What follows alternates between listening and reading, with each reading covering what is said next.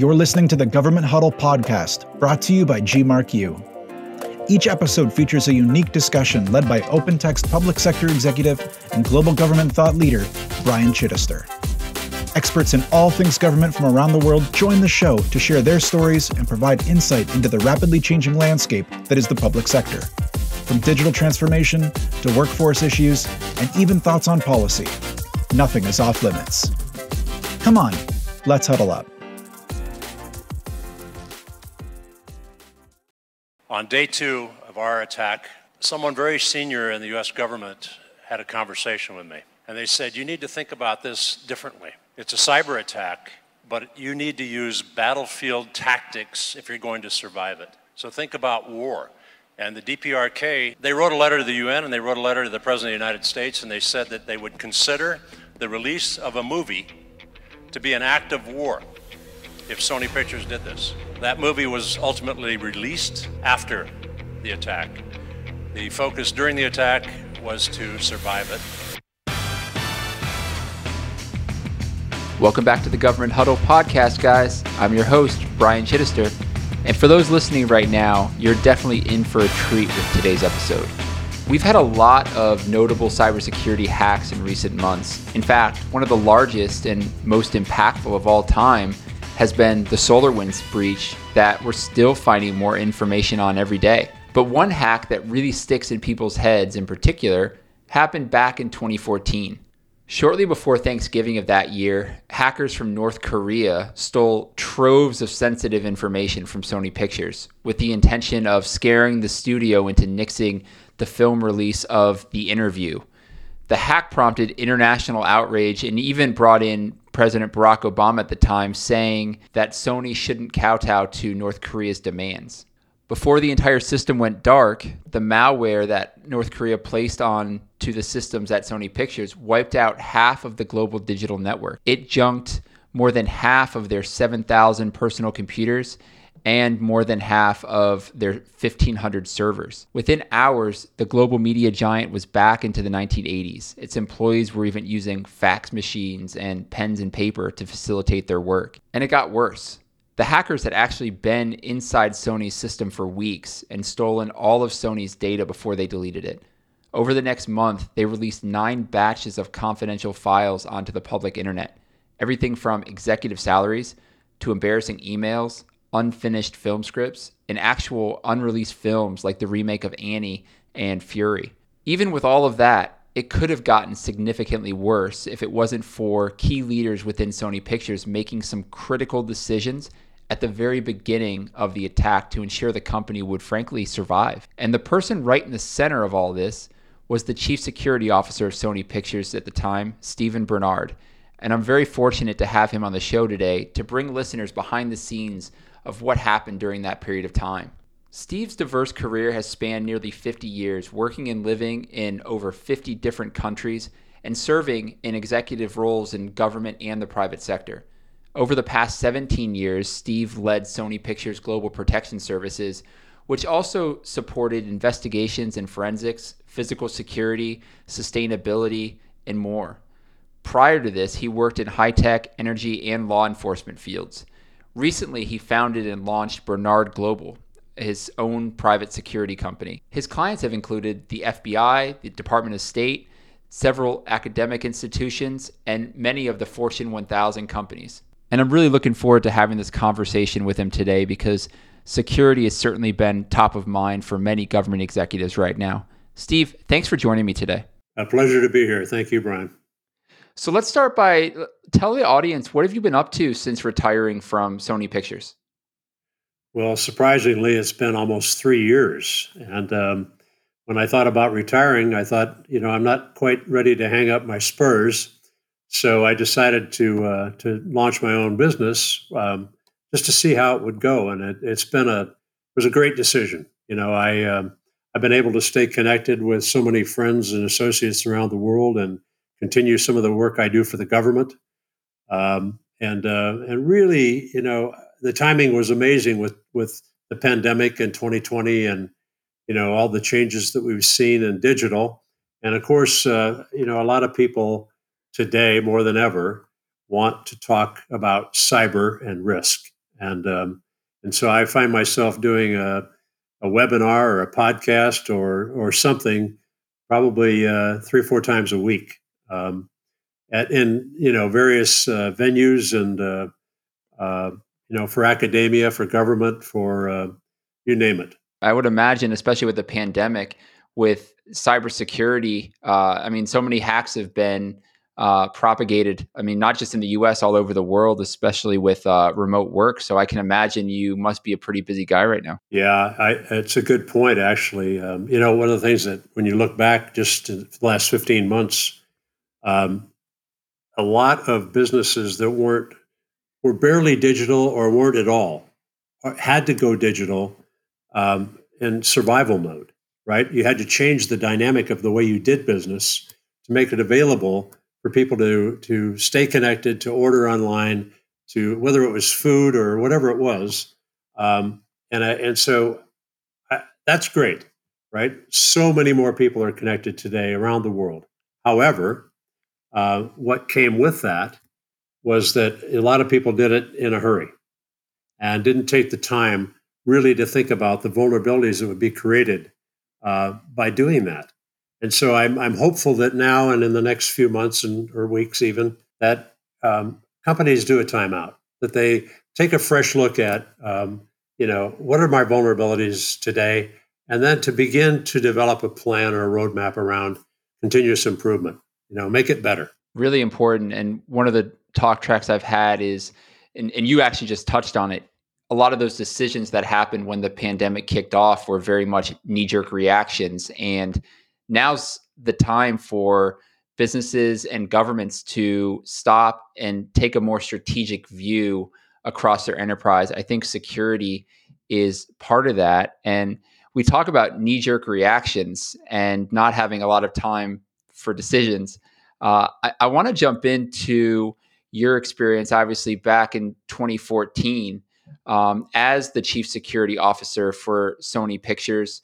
You were boots on the ground for this entire hack that a lot of us witnessed on CNN or whatever news outlet you were watching at the time, and you played a pivotal role in securing the viability of the company. Take us back to that time period and kind of what happened. How did everything kick off? Yeah, it's still a really important topic today, even though it happened 6 years ago. The same malware, the same bad guys, the same tactics are in play right now. The difference is that it's for sale, on the dark web or the deep web, and people are still using it. So, and nation states have become even more aggressive in that regard. What was unique, though, about what happened to us is that it wasn't just to steal our data, exfiltrate, embarrass people, leak emails, contracts, 5 movies that weren't released yet. That wasn't just the objective. The objective was also to destroy the company.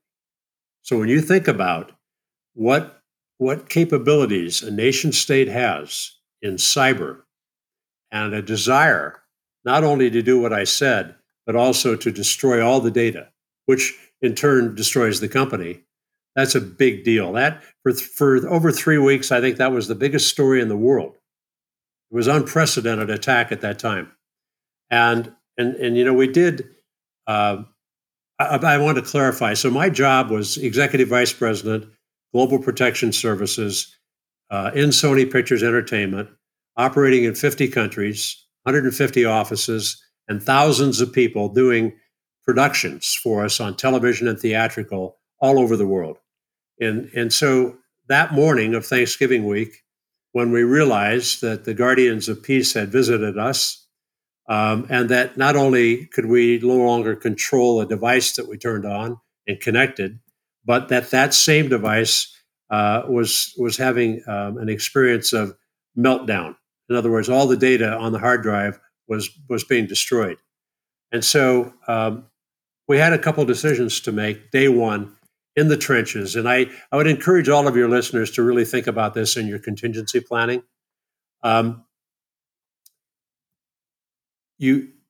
day one decisions you make you can plan for those next week or next month. You don't have to wait until day one, right? That's too late.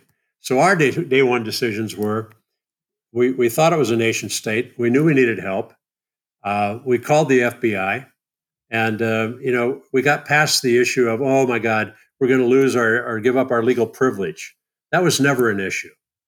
It was a consideration, but not an issue.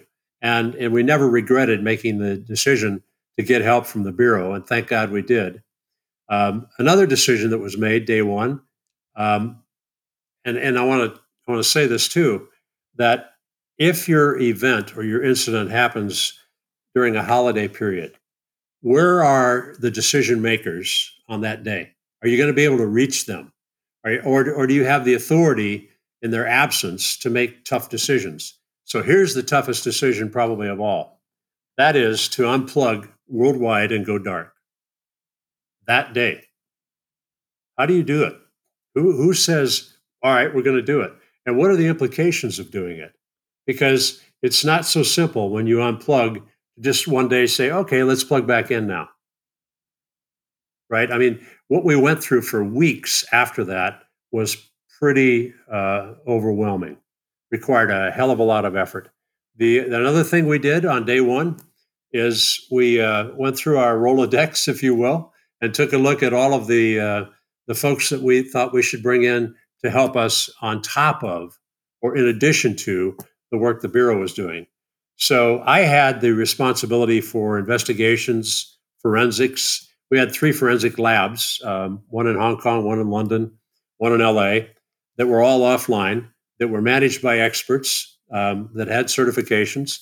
I also had certified fraud examiners working for me. So we were able, in concert with the FBI and another company that we brought in, to do a lot of the great work that needed to be done in analyzing, preserving chain of custody, legal privilege, confidentiality, integrity of data, and an unintended consequence, Brian, of unplugging is that what we never even thought about is by unplugging, we froze everything in time. So in addition to melting down all of our data, what was happening is all the malware was disappearing as well. Malware is evidence, right? And so because we froze it, when the Bureau came in and our other partners, we were able, without dispute, to make, and I got to say it, I want to say it in the right way. And by the way, these comments are not intended to represent those of Sony. They're mine, based on my experiences and my views and so on. So, but anyway, so November 24th is the date that we found out we had the issue when they launched, right?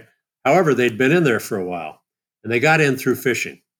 But what happened on December 19th is the President of the United States and the Director of the FBI formally made attribution to North Korea, in large part based upon what we saw in the malware, right?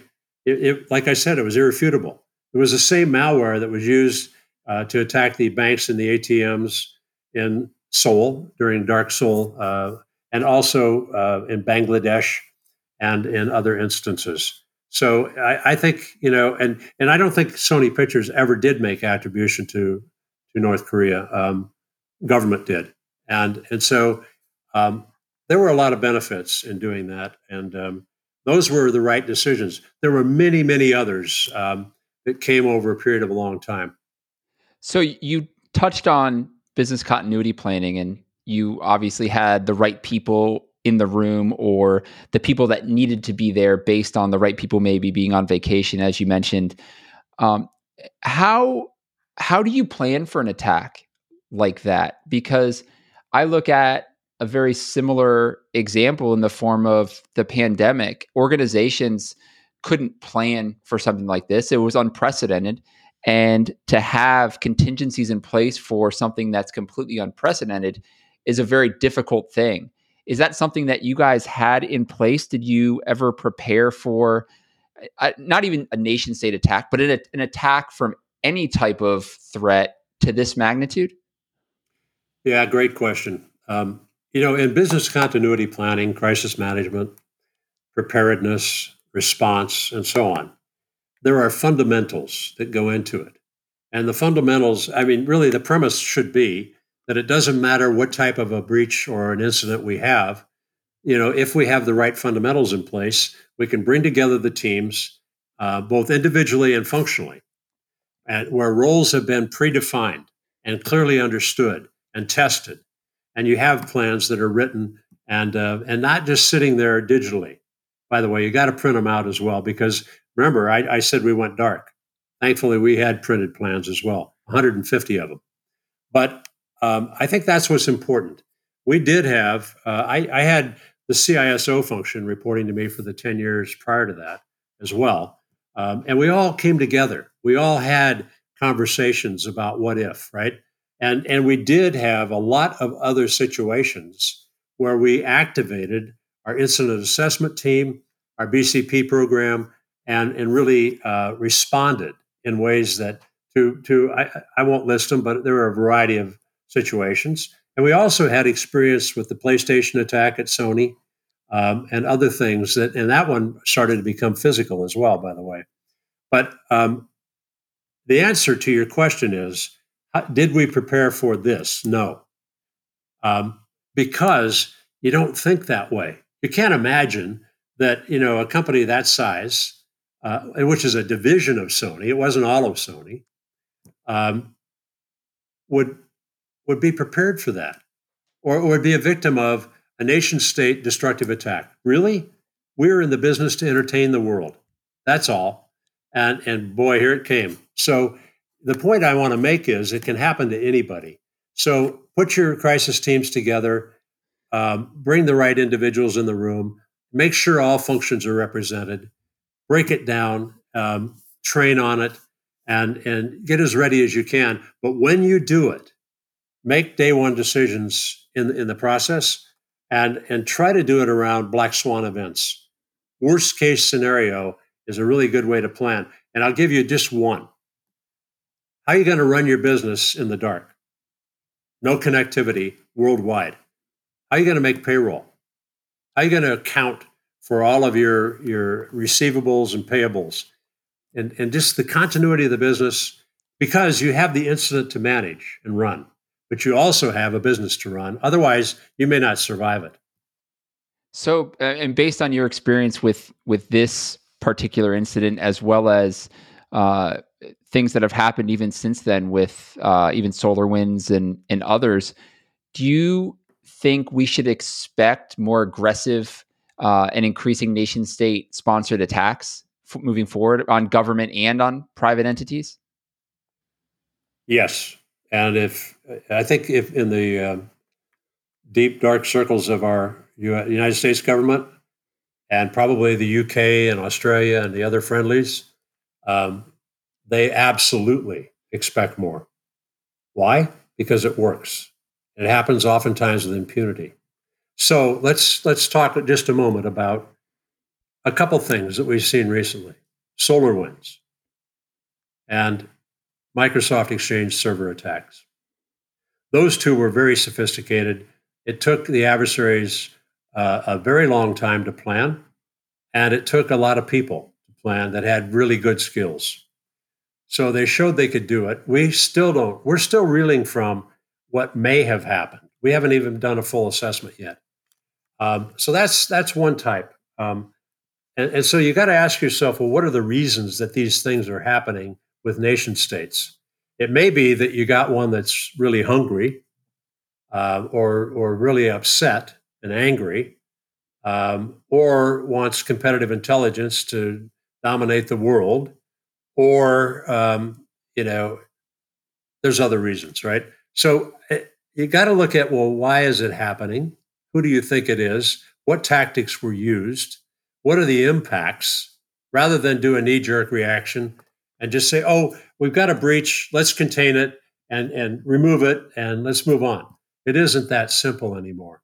So assume it's a sophisticated attack. Either, by the way, nation states are going in the deep and dark web. They're hiring adversaries to do the work for them. And the adversaries have the tools, right? So that gives distance to a nation state that they don't have to be as perhaps readily exposed when the work is done on the investigations side. So get ready for it. And let me say one more thing about what I'm afraid of. There at some point will probably be a counter, an attribution made towards governments that we feel cross the line. I'm not going to say cross the red line, because that's a whole other conversation. But I'm just saying cross the line. So we'll probably do some things back to them in the cyber space, in the cyber battlefield, if you will. What will that cause? A ripple effect, probably. And I don't think it's going to end up being purely government to government. I think there's going to be a trickle-down effect or a residual effect where it's going to be, if we do that, what we may see is where they've already, been able to penetrate the electrical grid, as an example, or utilities. Flip a switch, and all of a sudden we're feeling a lot more pain. So then, what do? And if this happens and continues to escalate, that's a much bigger problem, not only for the U.S. government but for the private sector as well. And I think you're going to get there with me, but I just have to say, if you haven't really taken a time out and really done a vulnerability assessment on where you are from a cyber risk standpoint, please do. Please get that done. It doesn't cost a lot of money. It doesn't take a lot of time, but you need to know what your vulnerabilities are. You need to know where your crown jewels are, how they're protected, and get serious about this, because this is all about data. Data is really, right, the future. So, really good point there, where you're talking about assessing your vulnerability. Would you say that's probably a very logical next step for government leaders to do when they are thinking about the continuity or the potential of something coming? I think the government has done a pretty good job with it. I'm seeing a lot of great product coming out of government, U.S. government, the CISA program, NIST, and others. There's some fantastic information and guidelines on there that really are available to the private sector. The FBI's InfraGard program, the sharing of different types of malware and tactics and countermeasures and so on, keeping us more informed on who the adversaries are and what they're doing. This is great, but you've got to have dedicated resources in your company that's all they do. They pay attention to this.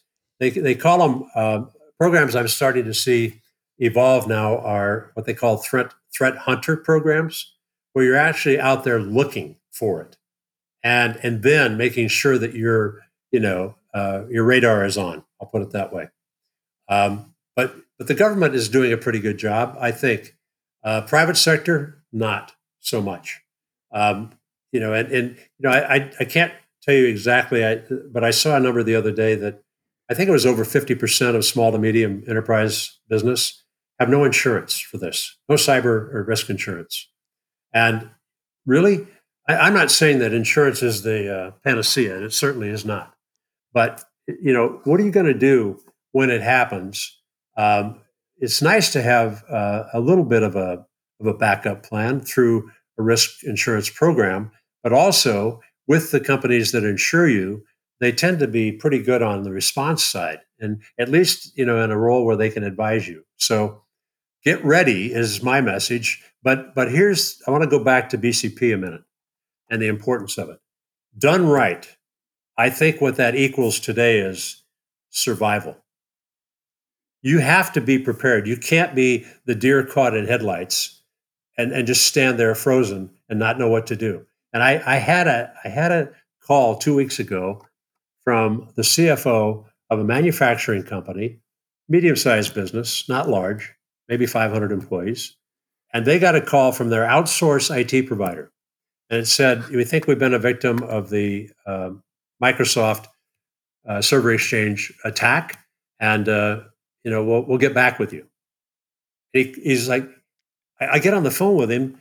he had no plan. He had no idea of what to do or where to start. And so I started putting together for him some guidelines and some things to think about. And it included, notifications and communications and, the continuity of the business and response to the incident. And it was a whole myriad of things. And I know it was really overwhelming for him. And my point is, again, don't wait for that. So you made an interesting point there where you said you think the U.S. government's doing a really good job, and private sector isn't necessarily meeting that same level. But one of the things that we see constantly is a lot of that top cyber talent is moving to the private sector, and government can't compete with some of the private sector, whether it's the salaries that they're paying, the benefits, all types of things. But is there, in my opinion, that's certainly a national security risk. Do you see that type of thing evolving, or what are your thoughts on that? From everything I've read, there are currently 3 million cyber-related jobs open and available in the United States. The unemployment level for somebody with a degree in computer science is probably 0% if they want to be employed.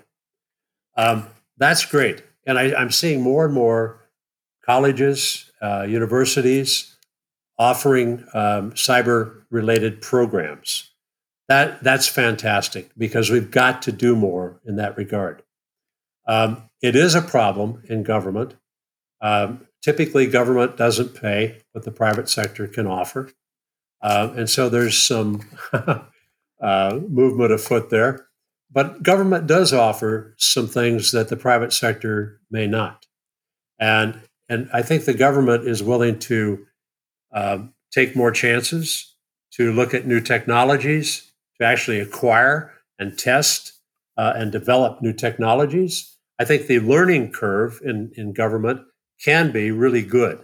So eventually, if you want to go in the private sector and make more money, okay. But I encourage, when I lecture at college campuses, I encourage students to give the government a chance to really, when you get into the market, be very open-minded about government opportunity versus private sector, and at least spend 2-3 years in government learning as much as you can and giving back, doing, in a public service mode, if you will. The money will come because they're in a field that the need is so great. It's not going away. So, but I do worry about it. And I'll say one more thing about government and cyber. And I use the term cyber. It's, whatever you want to call it. I've tried to encourage different branches of the federal government to start to think differently about. So I'm going to give you an example. In a lot of branches of government in law enforcement, there's GS, 10, 11, 12, 13, 14, 15, and so on. That's it. So if your job is a GS 11 or 12, and that's what it is, and you bring a whole bunch of skills as it relates to cyber, you get paid the same as the guy who's doing a bank fraud or on the bank robbery detail or whatever. Not knocking those guys, but my point is that these guys bring critical skills, and I think they've got to rethink the way that they compensate and attract and retain and develop and motivate those folks. Create more of an incubator, if you will, and I think we may see some of that going forward as well. Yeah, I think the reskilling side of things is certainly something I'm seeing with an uptake in government, where they're seeing people with complementary skill sets like computer science, like you mentioned, in certain roles where it could be a next logical step for them to move into potentially a cybersecurity role to support some of the initiatives, because it is such a challenge to not only fill these roles, but then at the same time, the leaders have an increasing threat with less people to help them mitigate that threat. The other day, I was doing some research for a speech I gave, and I read something that I just thought puts all this in perspective. And it was the CEO of IBM did a presentation recently. And keep in mind, the CEO talking about cybersecurity. It was refreshing. Here's what she said. We believe data is the phenomena of our time. It is the world's natural resource, the basis of competitive advantage, transforming every profession and industry. If true, even inevitable, then cybercrime by definition is the greatest threat to every profession, every industry, every company in the world. I just thought that hit it home. Yeah, I mean, it puts it in perspective. And we talk about data and government.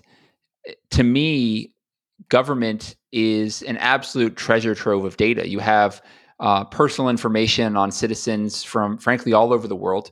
And I think that's one of the reasons why we saw, especially during the pandemic, an increase in ransomware attacks at the government level, because I think hackers know exactly how valuable that type of data is to a government entity. And they were predatory on that. Yeah. The other area, though, that was a target and still is the healthcare industry.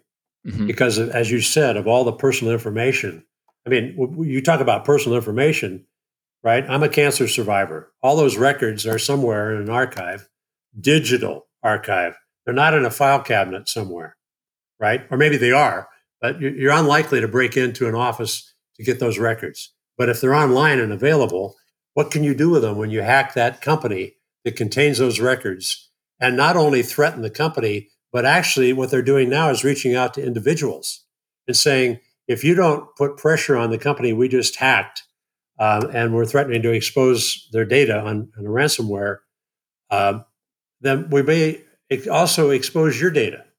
And so it's amazing what's happening. But the other thing I'm seeing happening with ransomware is they're actually doing great homework in determining who has insurance, who has cyber security insurance, and going after them because they're more likely to pay. I mean, these guys are doing their homework, really sophisticated, and they should be because of all the money they're making. So if a government is a victim of a ransomware attack, what are some of the steps they can actually take to either get that data back or at least or mitigate the potential for things to get worse and escalate? Well, it's tough. A lot of this is done with impunity.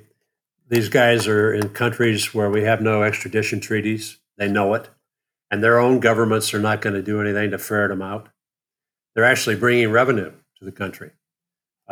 Granted, they're not paying tax on it, but they're bringing revenue. I think, there's two issues on ransomware. One is, how about you get ahead of it and start implementing the right programs, countermeasures, so that it doesn't happen. Or if they're looking to make someone a victim, it's the other guy, it's not you, because you made it more difficult. So I think that's one. And we can talk about 100 different things you can do on that front. On the other front, though, once it's happened, you only have a narrow window of time because they're going to pressure the hell out of you to pay. And so with that, there are companies today that actually offer a service where they'll come in and help you manage a ransomware attack, including, it's almost like in the old days when we had a KNR, a kidnap and ransom situation. I remember, in a prior company I was in, we had a couple in Colombia where, one guy was kidnapped and held for 54 weeks. And we paid millions of dollars and we had proof of life and all that. This is the same principle, if you will. But we negotiated, right, over a period of time. And there are companies that have professionals that can help you negotiate and try to lower the price of payment. What I'm seeing more so in government today is they're paying. I mean, we just saw Houston Rockets last month had a cyber breach, and then you didn't hear much more about it. I assume they paid. The DC Police Department last week was hacked. Ransomware. think about all the data, assuming that they got into the right files, of informants, of pending criminal matters, and so on, or police files, or police misconduct files, all the things that could be exposed in an attack like that. What's their choice? They don't have a way. I mean, even if you back up all your data, I got to comment on this.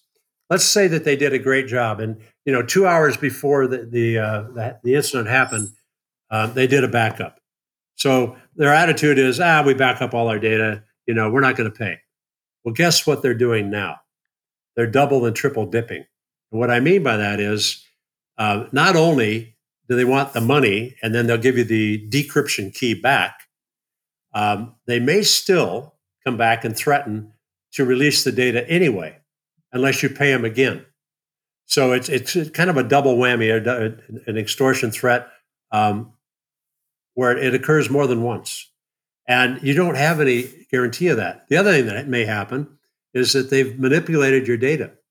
Or in some instances, if it's a little guy, but he comes across a treasure trove of data, he may sell it to a more sophisticated cartel or gang, and they'll take it, and the price of poker just went way up. What can governments do if they haven't been hacked to maybe decrease the potential for them to be hacked? Is it an education around cyber hygiene?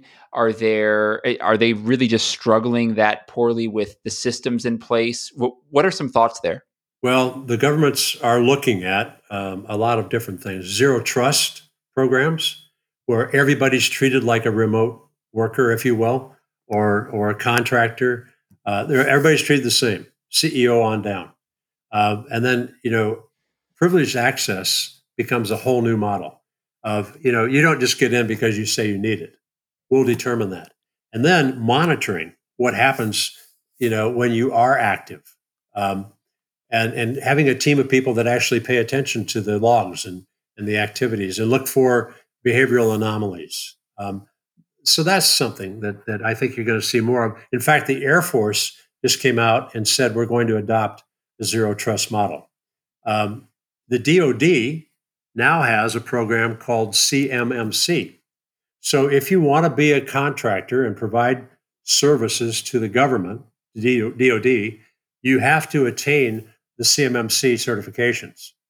And those are really much better and more rigid standards around safeguarding data. But the other thing I would say is that there's still a real naivety among people in government and private sector around what are the risks. And guess what?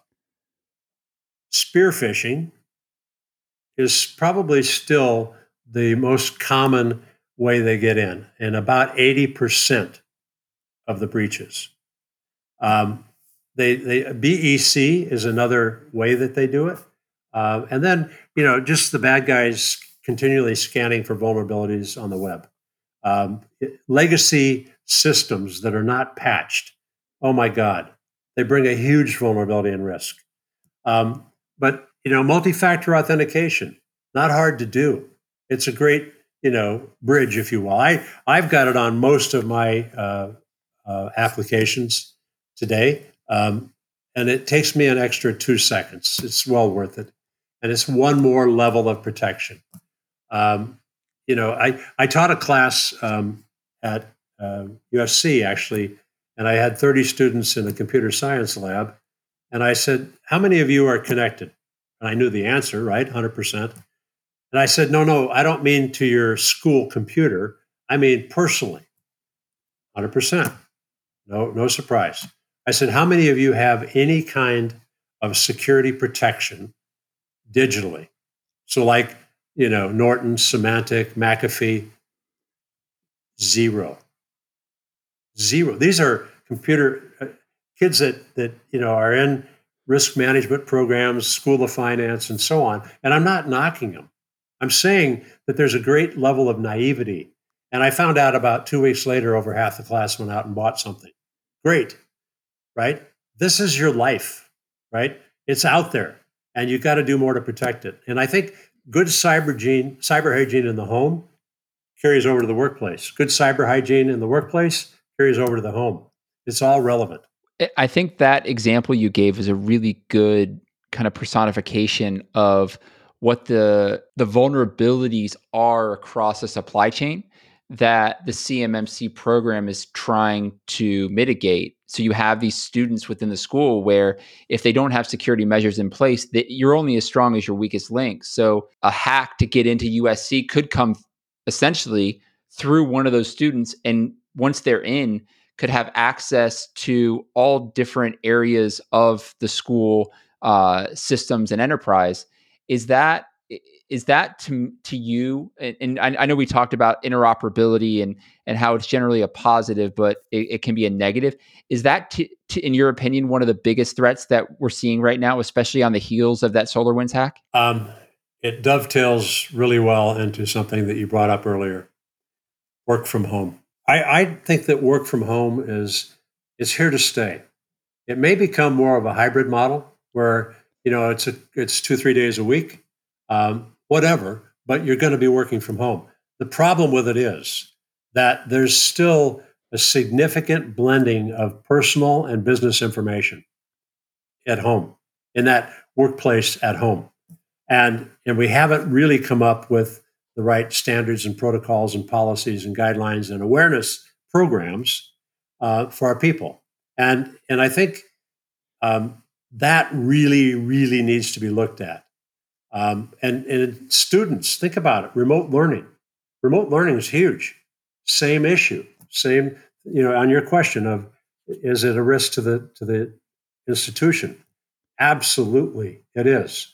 And there's much more that can be done about it, but there has to be a line drawn between personal use. You have to have personal use policy and also social media policy.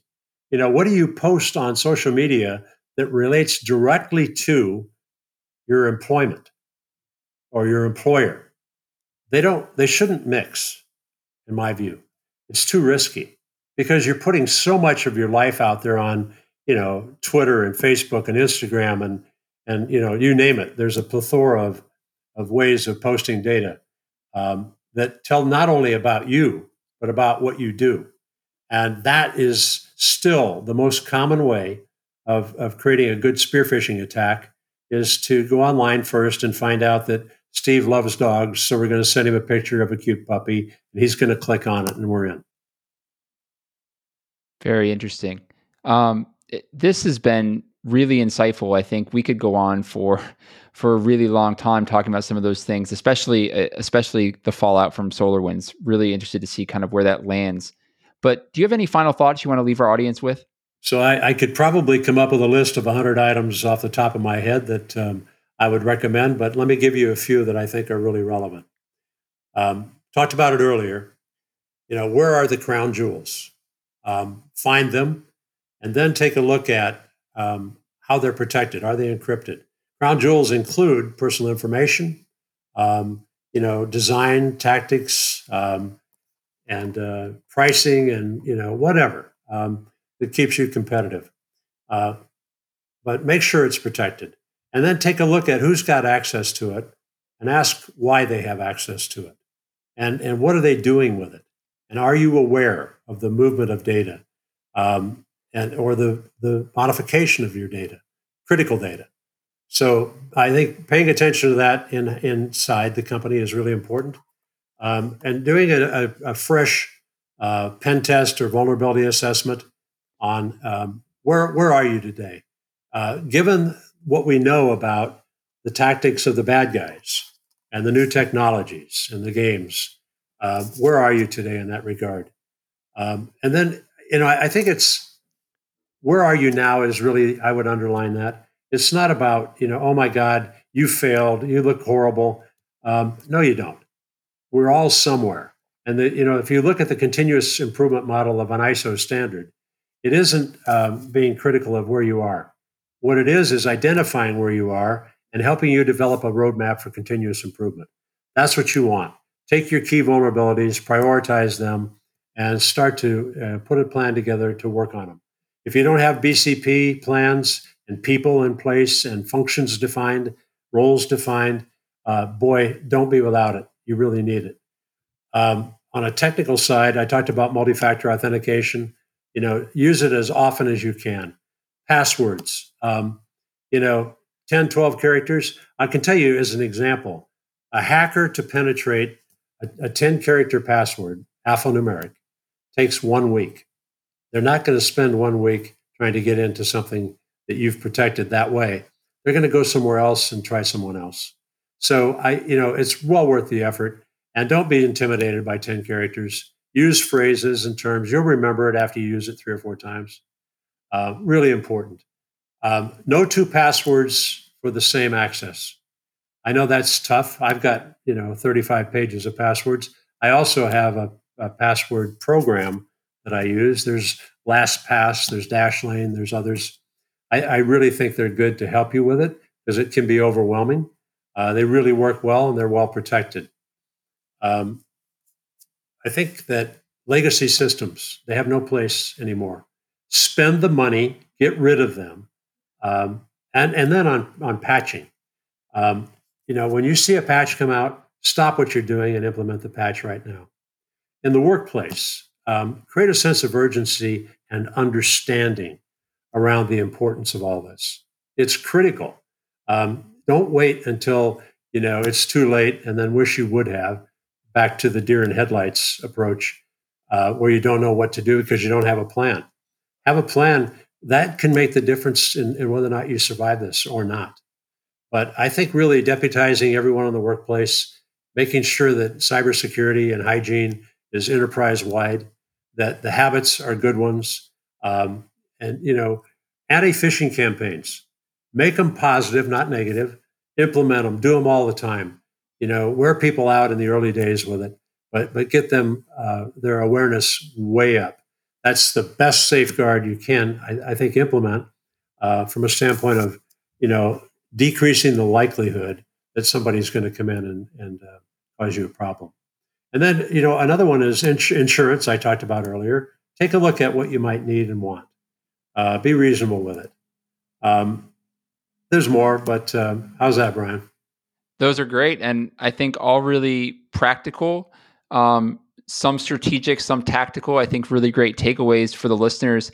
And you're giving these insights out on your podcast. Why don't you tell our listeners where they can access some of this information from you? Well, I thanks for that. I've got a program I do. In fact, I'm going to do a taping of it here pretty quick. It's they're short. They're about 8 to 10 minutes podcast format with Ray O'Hara, who's former president of ASIS and a good longtime friend. And we call ourselves Risk Rascals. And what we're talking about are I think some things that are really important looking forward. So, and what is unique about it is it's not just cyber risk. Today, there's all kinds of new risks that we face around the world. And, with what's happening, I think, in the digital space, if you will, the acceleration of that economy and the dependency on it, we are global, whether we say we're not or we are, because we're connected. So we are global. So what does that mean? What are we introducing into our environment that we may not have done before? But as I said, there's all kinds of other risks: disinformation, misinformation, activism, insider threat. The list goes on. So that's what we're trying to do: is raise the awareness through that program. And then I do some writing on LinkedIn, and I do a lot of other webinars for the FBI, OSAC, and for myself, occasionally for academia, for U.S. Chamber of Commerce, and so on. So if you haven't followed Steve Bernard by now on LinkedIn, I recommend you go do that so you can access some of this information and catch up on some of the podcasts and some of the webinars he's doing. It's obviously incredibly insightful. I think you'll, as you've all heard right now, you'll get a lot of value out of it for sure. Thanks very much. Steven, thank you again for being a guest today, kind of walking us through some of those behind the scenes within Sony during the hack and leaving us with some really, really great, like I said, strategic and tactic takeaways that leaders and practitioners at every level can start to weave into their security, I think, going forward. So really appreciate the time. My pleasure. Thank you, Brian. This has been the Government Huddle Podcast. You can check out more episodes of the show by heading over to gmarku.com or on iTunes, Google Podcasts, Amazon, and Spotify. Please feel free to connect with me on LinkedIn or on Twitter @ChittisterAB. Thanks for listening, guys. Bye for now.